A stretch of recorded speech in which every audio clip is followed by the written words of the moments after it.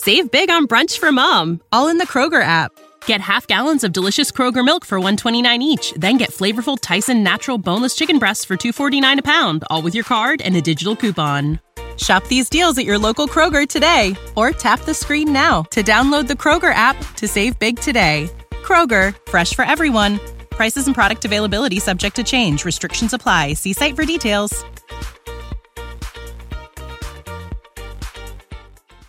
Every year, 9 billion chickens are killed in the United States, 9 billion. And that is more than 16 times the number of cows, pigs, and laying hens. So it's a massive, massive industry. So when Mercy for Animals is evaluating our priorities and our corporate work, working with companies on broiler chicken policies is so critical because one policy from one company has the potential to impact many thousands, if not millions of lives of animals over the years. You are listening to Veggie Doctor Radio, and this is episode number 215.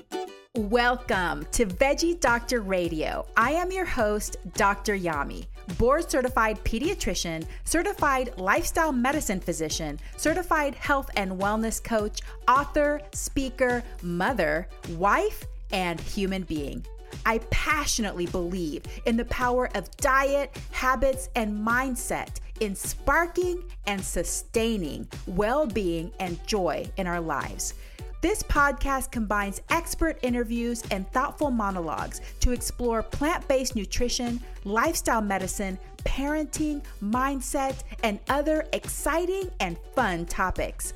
I hope that these episodes inspire you, uplift you, and equip you with the knowledge and tools to live your best life. Are you ready to get started? Let's do it. Happy Sunday, veggie lovers. Welcome to another episode of Veggie Doctor Radio. Today, I speak with Jennifer Bear, who is a corporate relations specialist at Mercy for Animals. It's a really interesting conversation and definitely some of the stuff I probably don't talk about enough on the podcast. And I hope that you will stick around and listen to it because it's lots of great information. So like I said, Jennifer Bear is corporate relations at Mercy for Animals, and she works with companies throughout the food industry to implement a set of welfare standards for broiler chickens, the Better Chicken Commitment. Mercy for Animals recently published their first ever Count Your Chickens report, which examines which companies are demonstrating progress towards their promised welfare improvements for chickens. So I wanted to also tell you what Mercy for Animals is quickly. In the podcast episode, Jennifer also talks about Mercy for Animals, but quote, Mercy for Animals exists to end one of the greatest causes of suffering on the planet, the exploitation of animals for food, in particular industrial animal agriculture, aquaculture, and fishing. These forms of food production cause egregious animal suffering and have detrimental effects on the planet and people. Mercy for Animals is dedicated to eradicating this cruel food system and replacing it with one that is not just kind to animals, but essential for the future of our planet and all those who share it. Mercy for Animals is a 501c3 nonprofit organization and is highly recognized as one of the world's most effective charities working to end the exploitation of animals for food. So in this episode, we talk about what Mercy for Animals is, what kind of work that they do. We also talk about Jennifer's vegan journey and how she ended up working in the animal advocacy arena. We talk a lot about the Count Your Chickens report, what it is, how you can find it, talk about factory farms, and how she views companies as far as their practices, whether they're humane or not, the best thing and the worst thing or the hardest thing about doing the work that she does, and a little bit more about how you, if you're not already plant-based, can start making changes to eat more plants and less animals. And don't worry, you don't have to go overnight vegan. It doesn't have to be all or nothing. If that is not the right way for you, then that's not the way to do it. Little by little is the way that some people go, and that's fine. So I think you're really going to like this episode. It's a great conversation, and you'll probably learn some statistics you haven't ever heard before, and they may be a little bit shocking. So I really appreciate you tuning into this episode, and every week, thank you so much, my loyal listeners. I love you so much. And now, without further ado, here is Jennifer Bear of Mercy for Animals. Jennifer Bear, welcome to Veggie Doctor Radio. Thank you so much for having me. I'm very, very excited to be here. I have to say that I have been a supporter of Mercy for Animals for years, a long time, maybe even a decade, because I've been vegan now. It'll be 11 years next month. So I found Mercy for Animals pretty early on, and I love the work that you're doing, but I'm excited to learn even more about this organization. So tell me more about what is Mercy for Animals and what work does this organization do? Yeah, absolutely. Well, thank you so much for being a supporter, and yeah, happy to talk a little bit more about the organization. So Mercy for Animals is the world's largest international farmed animal protection organization. And we are on a mission to change our food system to be one that is more sustainable, more compassionate, and more just for everybody. And a major part of that mission is moving away from industrialized animal agriculture, which is so prevalent nowadays, and moving more towards a plant-based food system that relies more heavily on plant-based and vegan eating. And we have operations here in the United States, as well as Canada, Mexico, Brazil, and India. And I would say something that is very notable about Mercy for Animals is that we take a very multifaceted approach to our mission. So, for example, we have various teams who work on different aspects of our mission. So, for example, we have teams who work on public engagement. So, really educating the general public at large about why farmed animal welfare is so important and why there's such a need for improvements there, as well as the multitude of benefits of plant-based eating for your health, for the planet, and of course for the animals. We have teams who do amazing undercover investigative work, both on farms and in slaughterhouses. That is, extremely impactful when we're talking about educating the public about what really goes on behind the scenes in these industries. We also have a corporate relations team, which is actually the team that I am currently working on. And the work that we do on this team is very exciting because we actually have the ability to collaborate with major companies all throughout the food industry to establish really meaningful animal welfare policies that have a very wide-reaching impact on the number of animals that they're able to have an impact on in the food industry.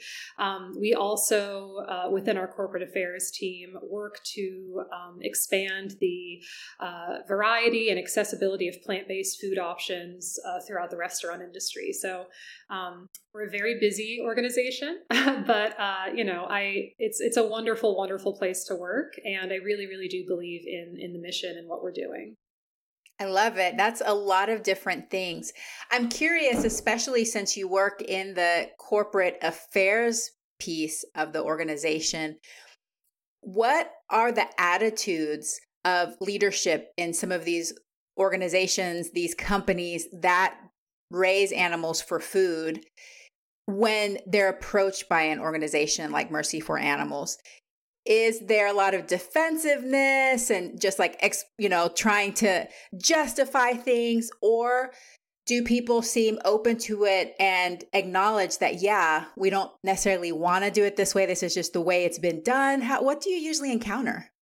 It really runs the gambit, but I would say that, I've been working in corporate relations throughout the animal protection movement for, many years now.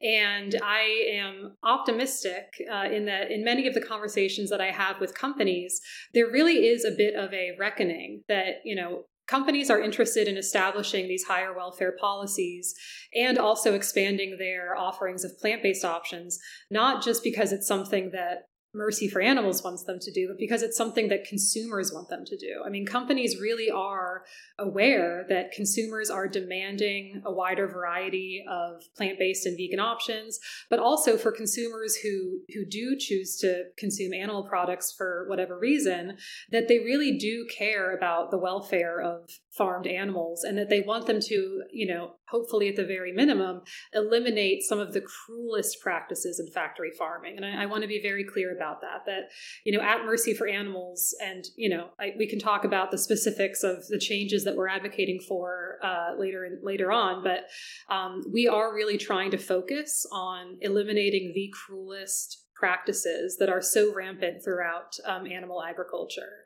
That is really our mission when it comes to working with these corporations on their welfare policies. Yeah. And that's such important work. I know that there's so many different perspectives when it comes to animal advocacy, and the people that are just like, no, we must flat out eliminate all animals used for meat and for food immediately and take no other options. But I feel like in the world we live in, that's still so far away that everything we can do to help these animals suffer less is going to be beneficial for them, even when it's hurts our hearts as vegans to be like, oh, but they're still getting killed for food. I know that that's really tough, but any little step we can make is going to improve their lives too. So thank you for doing that work.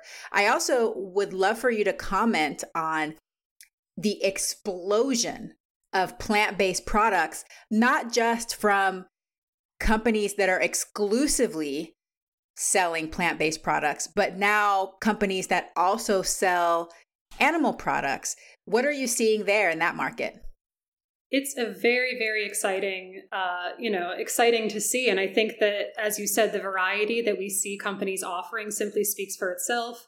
It is very apparent that it's a win-win for companies when they start to offer plant-based options. It broadens the consumers who are able to go in and, sit at that restaurant or shop this certain brand of a product. And I think it really does speak to the fact that, again, consumers wield such tremendous power, whether we're talking about, the expansion of vegan and plant-based menu options, or the expansion of welfare policies throughout the food industry. I mean, I think that it really does speak to the fact that when consumers, speak up and show companies what they're looking for and what kind of welfare that they're willing to accept from a company's policies, that companies will react to that. And also, more importantly, it becomes sort of like a wave that builds, where one company establishes a policy or sets a goal, and then another one, and then, soon a company will look around and say, we're the only ones who don't have this policy. We need to take action. And that's when we really start to see these policies have a very large influence throughout the industry. Yes, this is such a powerful thing that I want my listeners to really take heed on, is that your purchase matters. You are voting with your dollars. You are what matters to these companies and what choices you make. And just like you're saying, when more companies start doing this, the ones that aren't doing it, they're going to see it affecting their bottom line. And that's highly motivating to them. So that's how we help affect these changes. And every little bit, every person who makes that choice to eat less animal products, eat more plant-based products, we're going to see that tide turning slowly. So that's really, really important. Well, let's back up a little bit, because I want to hear about your vegan journey and how you came to work for Mercy for Animals. That's a very interesting story. So my vegan story, to be honest, probably starts back when I was in college. I was taking a bunch of courses in public health. I actually minored in public health when I was in college.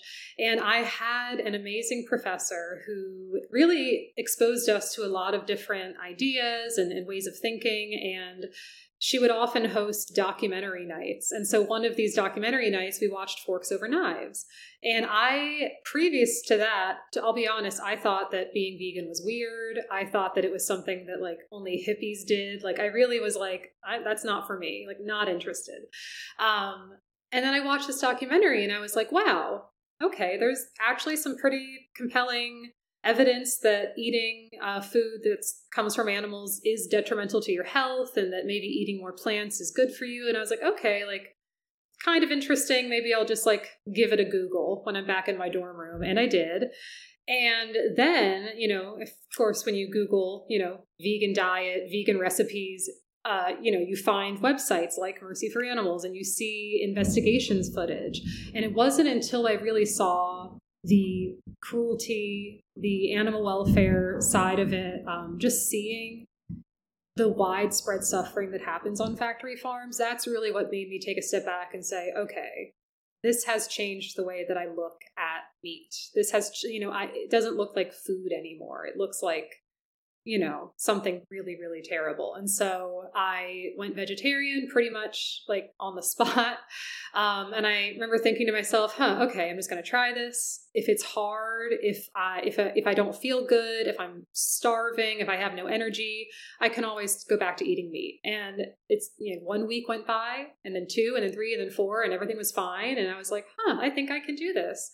And then a year or so after that, I decided to be fully vegan, because I was like, well, the dairy industry and the egg industry are definitely not, I wouldn't call them cruelty-free industries either. So decided to be fully vegan and have not looked back. It's been great. And I did not start off my career in the animal protection space. I started in a totally unrelated field, but this really quickly became my passion and something that I really felt like it was something I wanted to spend my life working towards, because I really, really do believe that widespread industrialized factory farming is the source of so many problems in the world, and helping to create a more compassionate food system is such a worthwhile cause, in my opinion.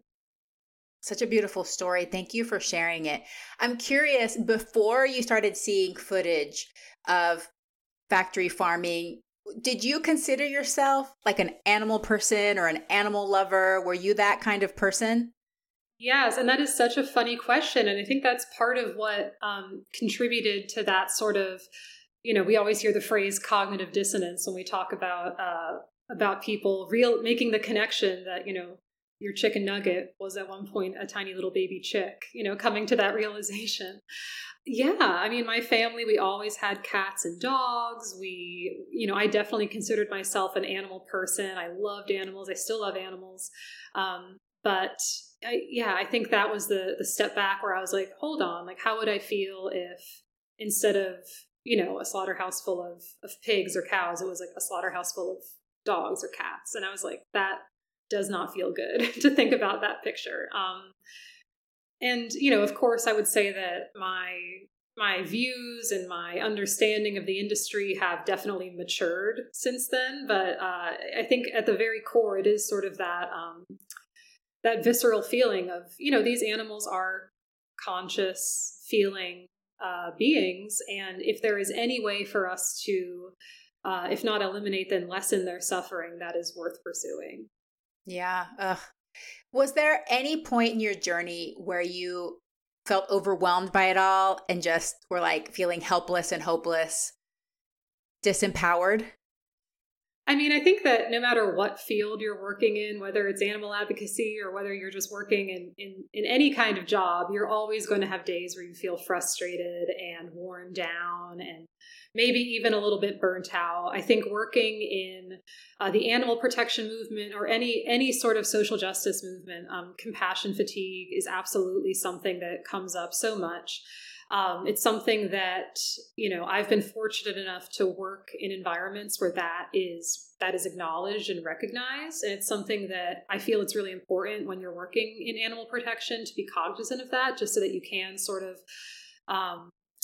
be aware of ways to be sustainable in your advocacy. Because that's the thing, is that if you burn out, that is not helping anybody. That's certainly not helping the cause that you're working on. It's not helping yourself. And I think I came to that realization of, knowing I wanted to work in this field for the long haul. And how do you do that without becoming overwhelmed? And I don't think that there's any one easy answer. It's different for everybody. But I think something that is encouraging is looking at, going back to our corporate work, all of the companies that have committed to, improving their animal welfare standards, companies that you would have never thought in a million years, perhaps, that they would have, started to improve welfare standards or offer vegan options for that matter. I mean, we're really living in an incredible time where the world is changing how it views the relationship of animals in our food system. So that is what keeps me inspired and really makes me so excited to see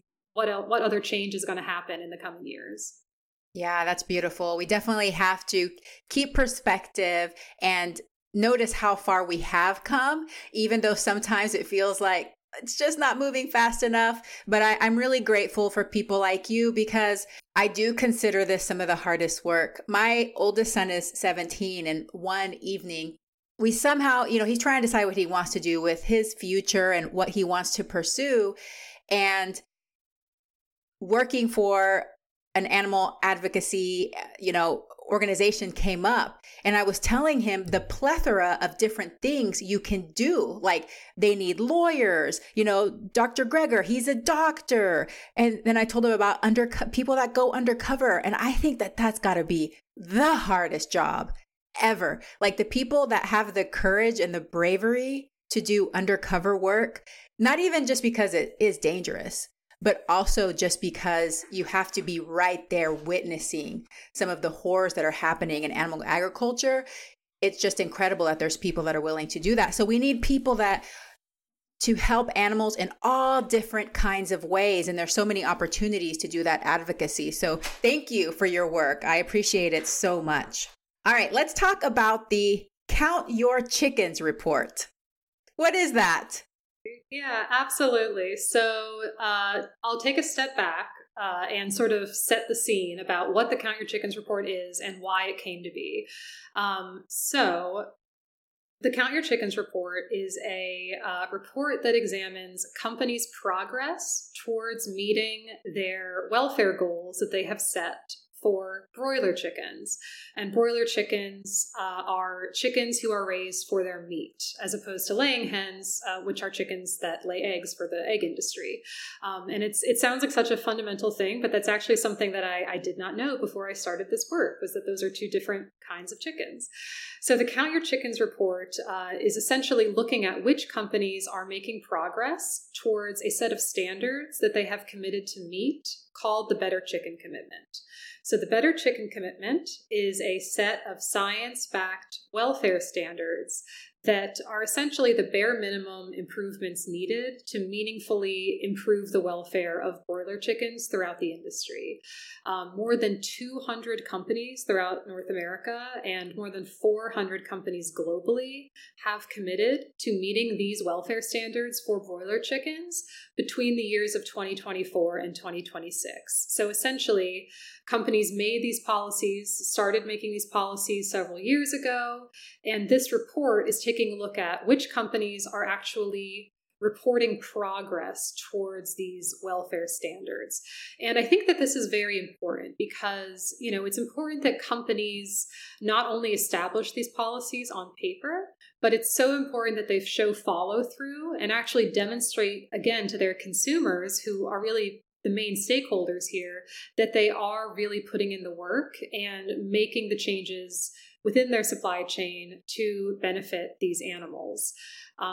And just to speak briefly about the broiler chicken industry, because I think that, oftentimes the average person who eats meat, who's walking into a grocery store or sitting down at a restaurant, may not really know what goes on behind the scenes in this industry. So first of all, the scope of the industry is truly, truly massive. Every year, 9 billion chickens are killed in the United States, 9 billion. And that is more than 16 times the number of cows, pigs, and laying hens. So it's a massive, massive industry. So when Mercy for Animals is evaluating our priorities and our corporate work, working with companies on broiler chicken policies is so critical, because one policy from one company has the potential to impact many thousands, if not millions, of lives of animals over the years. So it's extremely high priority work. The majority of chickens who are bred for meat in the United States come from breeds who have a very unnaturally high rate of growth. They've actually been bred over a series of years to put on an unnatural an unnatural amount of weight very quickly. And, the idea is that they gain as much weight in as short of a time as they can. But this is extremely detrimental to their health and their overall well-being. Their legs often have trouble supporting the weight of their upper bodies. And as a result, they have trouble walking. They are sometimes fully immobilized. The conditions where these animals live, it's very crowded in barns. Oftentimes they're living in their own waste. They can develop red, irritated skin, sores, their feathers fall out in patches. Even the air is very acrid because it's soaked with the ammonia from their waste. It's really, certainly there is much change and much improvement needed. And that's really what the BCC standards, where they come in, is that it establishes the minimum set of improvements that is needed to meaningfully make change for these animals. Hey, are you kind of curious about microgreens and including microgreens in your diet, but you're not sure where to start and you're not sure how to do it? I love my Hamama microgreen grower. It's so easy. It's so convenient. So this is how it works. Basically, they send you the kit and it has this little seed quilt, okay? And then you soak the seed quilt in the water, and in a few days, you see your tiny little baby sprouts growing. And a few days after that, you can start eating them. And it's so fun. And you can tell them that you're eating them. And they're really happy that you're eating them. And your body's really happy that you're eating them. But here's the best part, because I've told y'all before, I'm lazy. So I don't want to have to use any mental energy that I don't need to. And they send you seed quilts every month. So you don't run out. You can change what seed quilts you want to try. So here's some examples of some of the seed quilts they have. Hearty broccoli, refreshing cabbage, energizing kale, spicy daikon radish, super salad mix. You can even get wheatgrass. You can get culinary cilantro, or even hot wasabi mustard. So there's lots to choose from. They have different flavors. They're so cute and they're health promoting. So you can get a good dose of antioxidants and it's really beautiful. I also use them for garnish when I'm making soups and salads and different bowls. You can impress your guests, but like I said, it's going to be low energy cost on your part, and it's actually not that expensive either. The other thing that I use from Hamama is a green onion growing kit, which is really cool because it can decrease your food waste. So you buy the green onions, and then the little part that has the root, the white part at the bottom, you stick it in these little holes and then you just put the water in there and it grows, and then you can keep eating the same green onions. You just go with your little scissors and you chop it off and you put it into your food. So if you want to give it a try, you've been curious about microgreens and different ways that you can grow your own food, check out Hamama. You can find it in my show notes for a link to get 15% off, or you can go to dryami.com/shop so that you can find the link and get 15% off your first order. Happy growing! Hey humans, I know you want to eat healthier but feel strapped for time, and even the thought of meal planning and cooking stresses you out. Well, have you considered trying a meal kit service? Green Chef is the #1 meal kit for eating well, delivering pre-portioned and prepped quality whole foods with limited processed ingredients. Green Chef sends organic, fresh produce, and chef-designed recipes in every box for satisfying, nourishing, and convenient meals that make it easy to stick to a healthy living routine. Find recipes for every lifestyle, including plant-based diets. Green Chef delivers quality whole foods with limited processed ingredients, including low added sugar and sodium smart options. You get to choose from 80+ flavor-packed options that allow you to take back time in your kitchen, with dinner ready in 30 minutes and lunch in 10. Try 15+ new recipes every week. But here's the best part. Green Chef delivers everything you need to make convenient, wholesome, and delicious meals directly to your doorstep. Each meal kit includes pre-measured ingredients, as well as some produce that comes already pre-chopped, and custom sauces that are pre-made in-house. They also provide the recipe cards, and the meals are really simple to make. It's a delicious, fresh, home-cooked meal without the hassle. What I love the most about Green Chef is that it takes the stress out of cooking. The recipes are easy to follow and everything you need is included, so even the less experienced cooks in your house can make a delicious home-cooked meal. It's perfect for those seasons in your life that you're really busy with your kids' sports and school events. Hello, spring!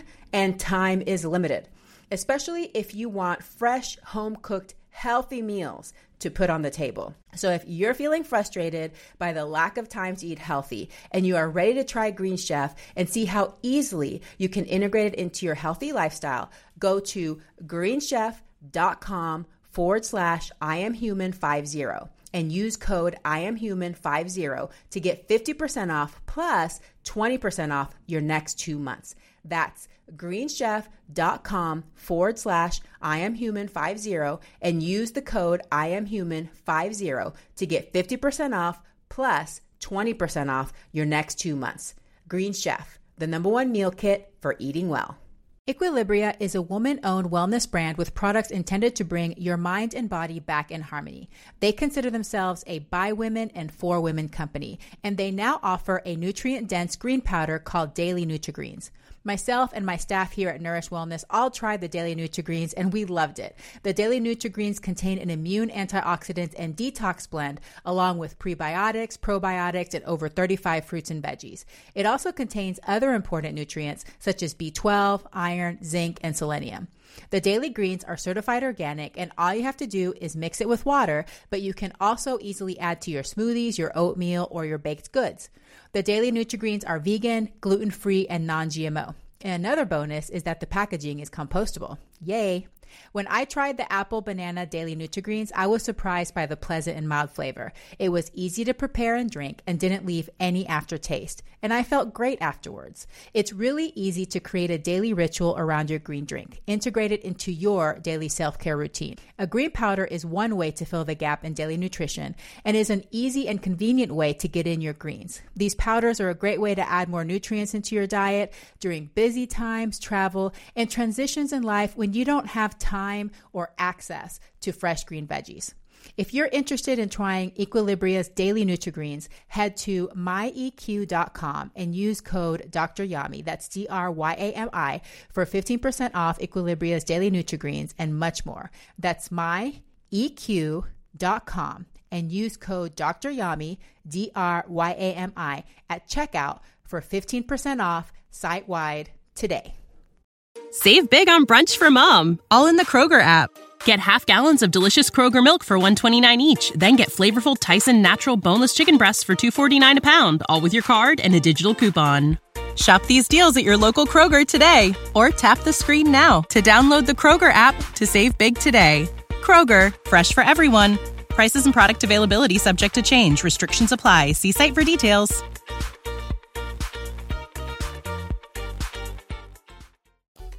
And certainly, I wouldn't say again that any chicken is cruelty-free chicken. Certainly not. That there's a reason that so many of us are vegan because we don't support eating meat in any facet. But within the industry, the BCC is a very meaningful change, and it represents a really strong elevation in the welfare for these animals. Thank you for summarizing that. I think that a lot of people, when they think of animals being raised for food, they think of this small family farm and you have these happy chickens clucking around, walking around outside in the grass, and you have the cows grazing and everybody's happy and joyful. But really, the majority of the animals we consume in this country are coming from factory farms. So can you tell us more about factory farms and how common are they? Yeah, factory farms are extremely common in the United States. The vast, vast majority of animals, including broiler chickens who are raised for food in the U.S., do come from these monolithic factory farms where, millions and millions of animals, live and are then sent to slaughterhouses. And just to go back to broiler chickens, when we talk about the lifespan of these animals, it is really staggering when you think about it and put it in sort of a timeline perspective, that these animals are only really permitted to live for 5 to 7 weeks before they're sent to slaughter. They're very young, but even within that short time frame, their lives are full of much suffering.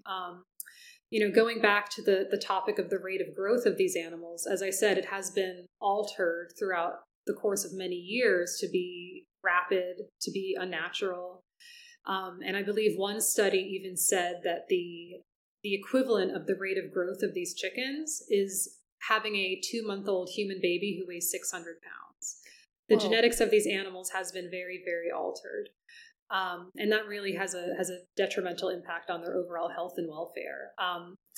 Certainly, the slaughter process, there's lots of welfare concerns with that as well. And the Better Chicken Commitment also advocates for a method of processing the animals that is, again, not cruelty-free, but certainly has been proven to be much more humane than the conventional method that's used in the industry.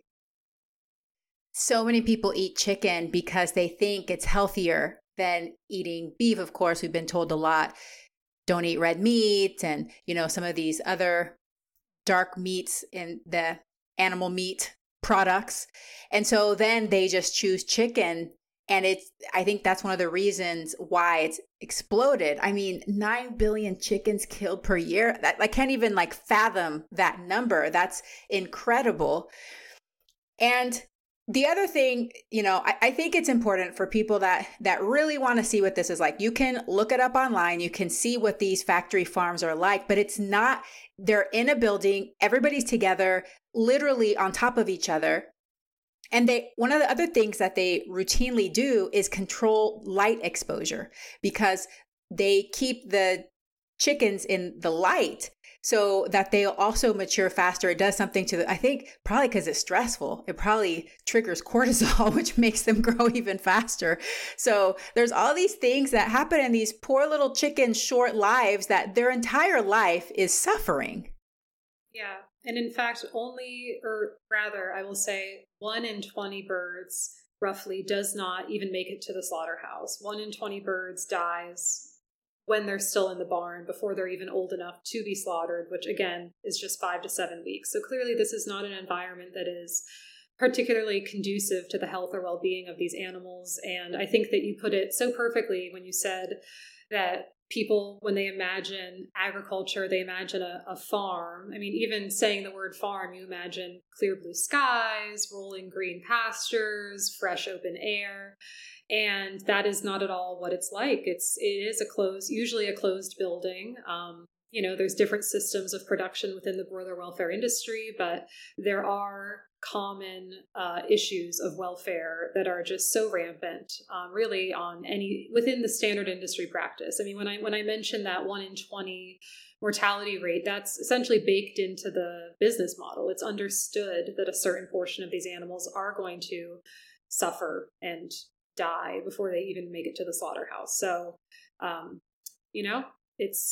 it's the change. It's difficult to talk about, but it's the change that we're working on. And, Mercy for Animals has been a leader in this. We have been collaborating with hundreds and hundreds of companies over the years on establishing higher welfare policies, not just for broiler chickens, but for laying hens and other sorts of welfare policies. So, that is what keeps you motivated, is looking at all the work that's been accomplished and being excited about what's still to come.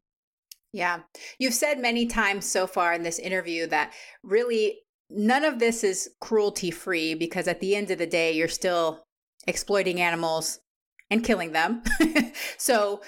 But whenever we talk about humane practices and people are always searching for more humane ways if they want to eat meat, in the industry as a whole, are humane practices something that's common, or is it pretty rare? Is it more common that you're going to see routine inhumane practices that are practiced normally across the board? I mean, I hesitate to say a humane practice. I would say, more humane or less cruel. But I would say that through corporate work, hopefully we will see a change where these practices, these worst practices that I'm talking about, start to become less and less common, or, we start to see the scales shift. And really, personally for myself, I am a vegan, but I can also understand that for someone looking for products that are raised with higher welfare attributes, we are starting to see a shift, which is very, very exciting. Mm-hmm. What do you think is the best thing about doing the work that you do? I think that the best thing about doing the work that I do is knowing that it is having an impact for animals, and knowing that by working with companies, it's giving a voice to consumers in a major way. Again, consumers care about animal welfare. Consumers care about the environment. They want to know more than ever where their food comes from. And I think that companies, across the board are starting to really put a lot of effort and work into their sustainability initiatives, of course, and animal welfare initiatives as well. So I think the best thing about our work is knowing that through collaborating with companies, we're able to have an even bigger impact for animals. What's the hardest thing about what you do? That's a tricky one. The hardest thing is, it's acknowledging the reality of the situation, seeing investigation footage, thinking about the fact that these animals are suffering. But that is in another way, it's also very motivating, because that's the reason for the work that we're doing. So it's a bit of a double-edged sword there. Yeah. It's hard, especially if you're a very empathetic person, to watch footage. I mean, there's definitely things, even sometimes reading descriptions for me, I feel like it gets burned into my memory permanently. So, I mean, I've done episodes before talking about empathy, and I think that sometimes when people have a lot of empathy, it makes it even harder for them to acknowledge what's happening, because it's so painful for them. So that cognitive dissonance, it just puts that block. It's almost like a protective mechanism to help protect your heart from the pain of knowing that some of these animals are suffering so much, and it's so routine. Like I said, I commend you for the work you do, and I thank you for that. I think that you bring up a really good point about empathy, and that's why it's so helpful to have a support system and a community of people who feel a similar way to you, who are also aware of these issues, who you can talk to, who you can vent to, who you can just, even laugh with, or, try to find some levity, at the end of a stressful day. It really is so important to have a support system. I feel like in some ways, working within the animal protection space is very helpful in that regard, because you're working on a team of people who all are animal lovers, who all really believe in the mission, and who get it, and who get that empathy can be a blessing and a curse, and they get that burnout is so easy to reach these days.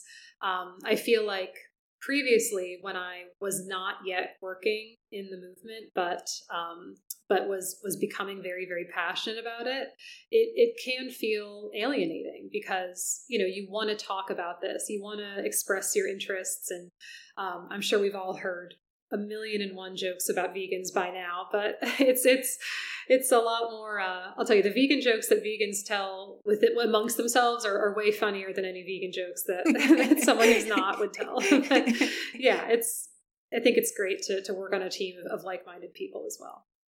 Yeah, you're right. Community is so important for so many things, but it's also part of the pillars of lifestyle medicine too. So just for general well-being, joy, and longevity in our lives, we do need to be deliberate about connecting with others, having those conversations, having that time with other people that makes us feel loved and connected. And it really does help decrease our stress levels. So thank you so much for that reminder. So important. What do you wish more people knew? You know what? Actually, I think I will say, I wish that more people knew just how easy it is to, I won't say go vegan overnight, even though that is some people's story, but just how easy it can be to integrate more plant-based eating habits into your routine.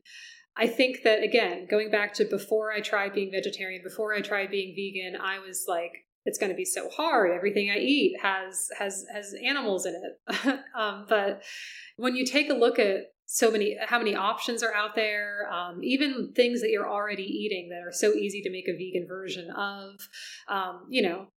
You can start with one meal a day, you can start with one day a week, and you can just build from there. And it doesn't have to be all or nothing. I think that's something else, is that if someone's interested in integrating more plant-based eating habits into their diet, it's not like they have to go 100% vegan overnight or else it doesn't count. I think every little bit counts, and little steps turn into big steps, and habits grow over time. And I would, whenever someone says they're kind of interested in being vegan, or kind of interested maybe in eating more plant-based options, it's just so exciting, because it's like starting it's not starting all over again, but you get to experiment, you get to try new recipes, you get to learn about new foods that you like that maybe you didn't know before. So I think that's something that I wish more people knew, because I think there is a bit of a hesitancy sometimes around starting to eat more plant-based options, or a bit of a stigma. And I just wish that more people knew that it's very easy, it's very fun, and it's nothing to be scared of. I love that. It made me think when you were saying that, when people come up to veteran vegans, plant-based eaters, and they start talking about this, we may look super calm and collected on the outside, but on the inside, we are jumping up and down and screaming in enthusiasm. So just know that we're trying to keep our composure and not be overly enthusiastic and bombard you with too much information. But yeah, seriously. But it is so exciting, because I find that the longer I've been plant-based, those people at the beginning of my journey that I thought they would never ever consider this, slowly everybody, they come and they start changing. And the people that you would least expect to be interested in this way of eating and living start to get curious about it for lots of different reasons. But I don't care the reason. I just want you to eat less animals. So whatever reason motivates you, just eat less animals. That would be that would be my ploy. I'm personally right there with you. That's how I feel as well. It's a big party. Everybody's invited. If it's for the animals, if it's for your health, if it's for the environment, if it's because you find out you have a dairy allergy when you're 35 and you decide you can't have milk anymore. Everybody's invited. Let's come eat some vegetables together. I love it. Well, you kind of already answered this, but maybe you have a few other tips for this.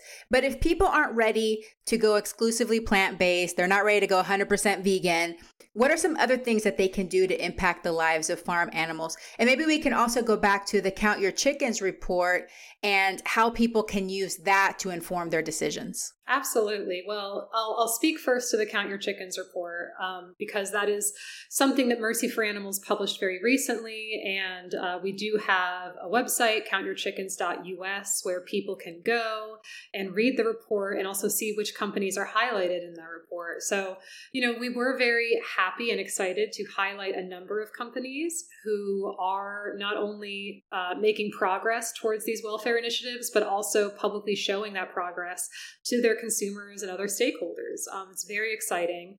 However, we also did name a few companies in the report who, despite having adopted these policies years ago, have not been able to demonstrate progress publicly.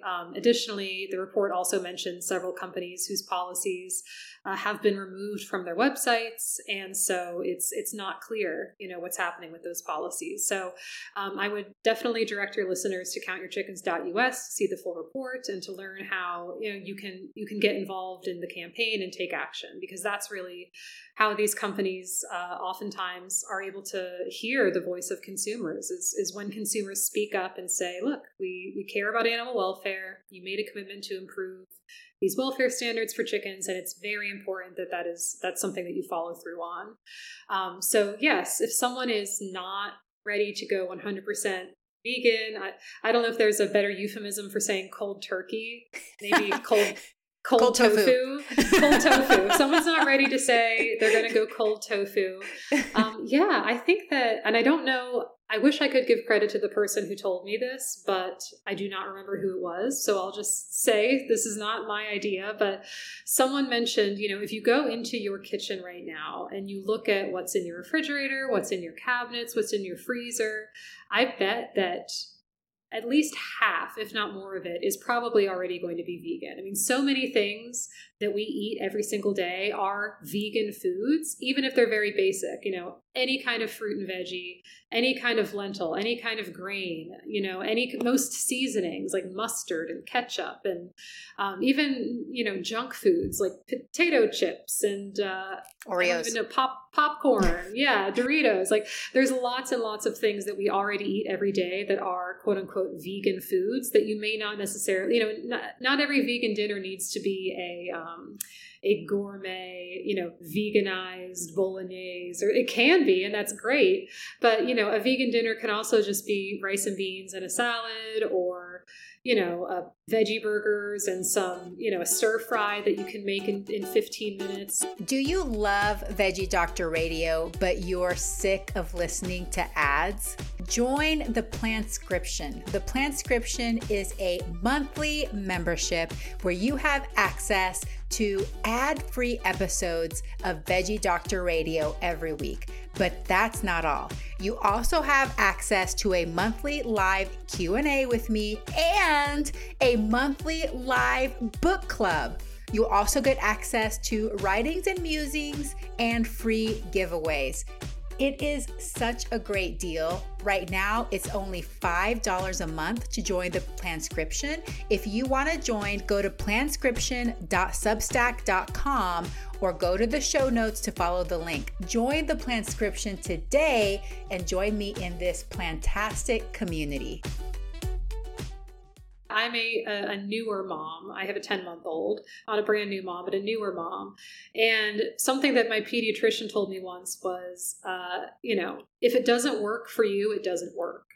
So if it comes to sleeping arrangements or, any scheduling, anything, if it doesn't work for you, it doesn't work. So I would say that piece of advice can also apply to being vegan. If it's not working for you, it doesn't work. So if you're not the kind of person who wants to eat kale smoothies every morning, even though that's very, very good for you and probably a lovely thing to do, you can have toast or, with peanut butter on it, or, a frozen breakfast burrito from a vegan brand. I mean, there's a million different ways to start experimenting. So just find something that works for you and stick to it, and it'll become so integrated into your routine before you know it. I love that. And that's so true, because if you aren't able to find an approach that you're comfortable with, it's not going to be sustainable. You may have these images of what you want to be like, but if that doesn't fit within your lifestyle and what you have available to you right now, then you're not there yet. So start where you're at and then move from there. Make it something that's sustainable. That's how I started.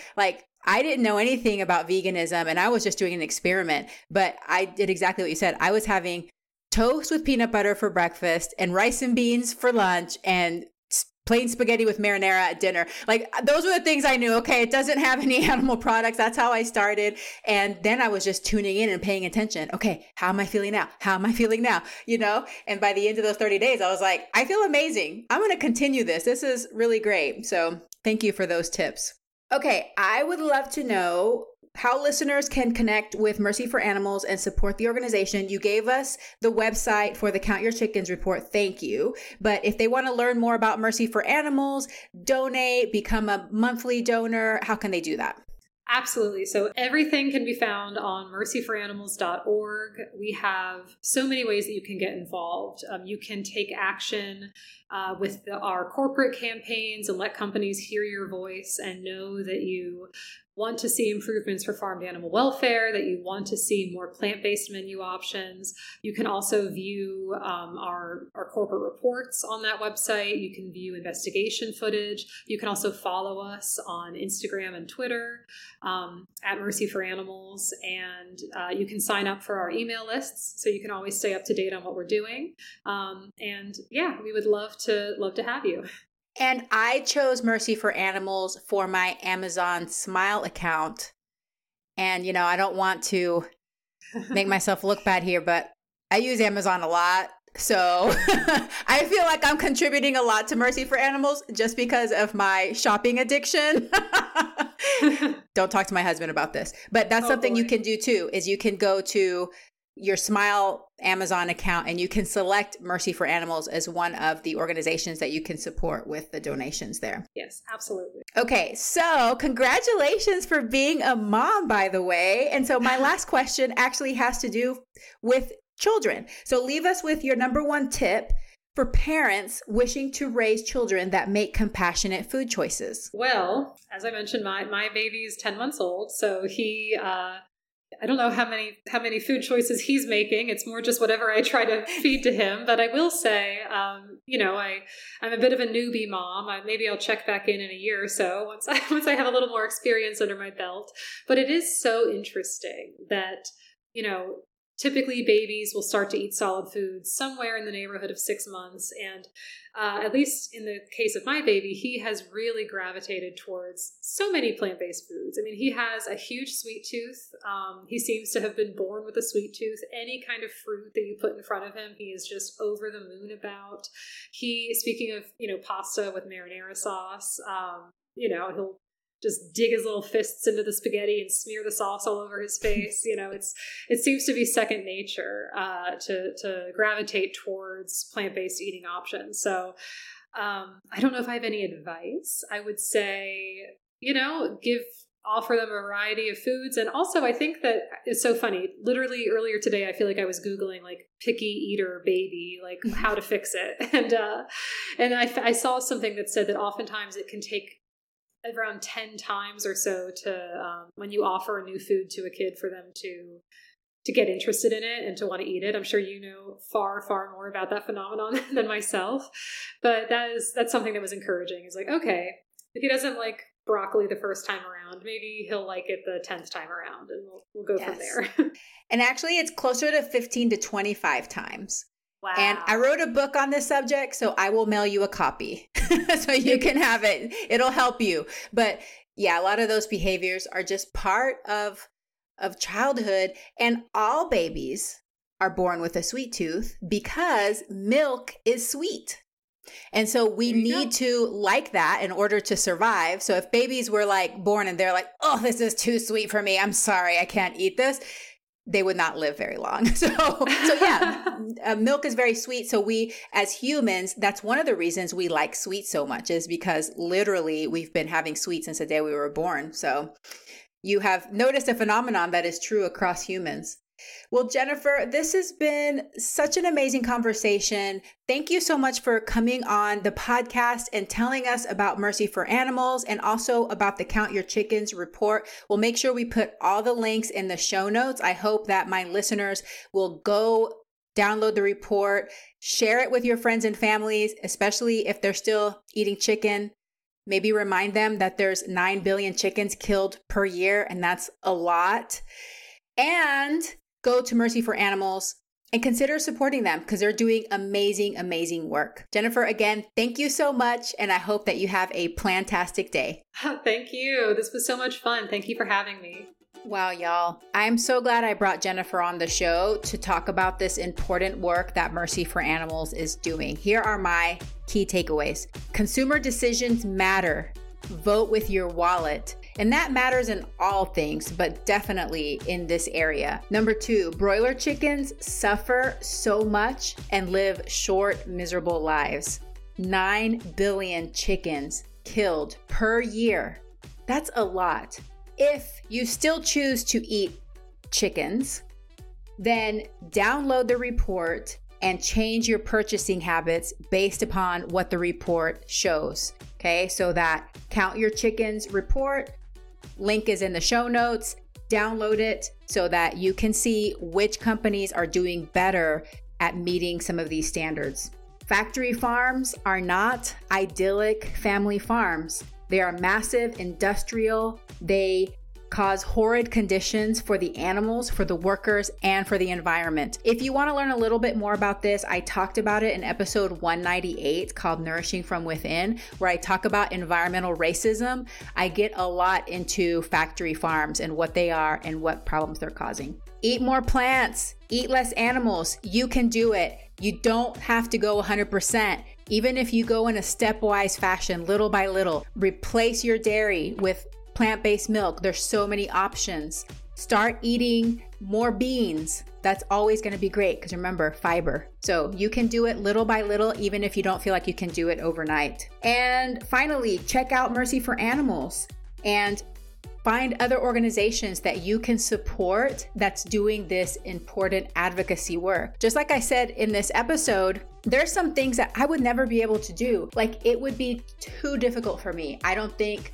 mentally and emotionally I would have the capacity to manage my thoughts enough to do things like undercover work and to do some of this work day in and day out. There's people who are willing to do it, who are energized to do it, but we have to support these organizations. So advocate by donating and check out Mercy for Animals and the work that they're doing. Thank you so much, veggie lovers, for listening to this episode. If this resonates with you, let me know. Let me know if you like this kind of episode and you want to learn a little bit more about the other side of eating a plant-based vegan diet. I hope that you have a very plantastic day.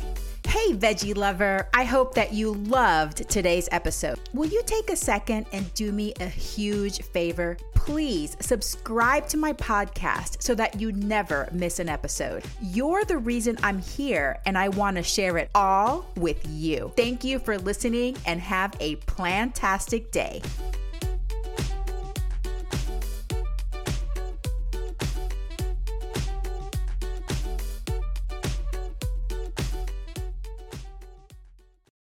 Save big on brunch for mom, all in the Kroger app. Get half gallons of delicious Kroger milk for $1.29 each. Then get flavorful Tyson natural boneless chicken breasts for $2.49 a pound, all with your card and a digital coupon. Shop these deals at your local Kroger today, or tap the screen now to download the Kroger app to save big today. Kroger, fresh for everyone. Prices and product availability subject to change. Restrictions apply. See site for details.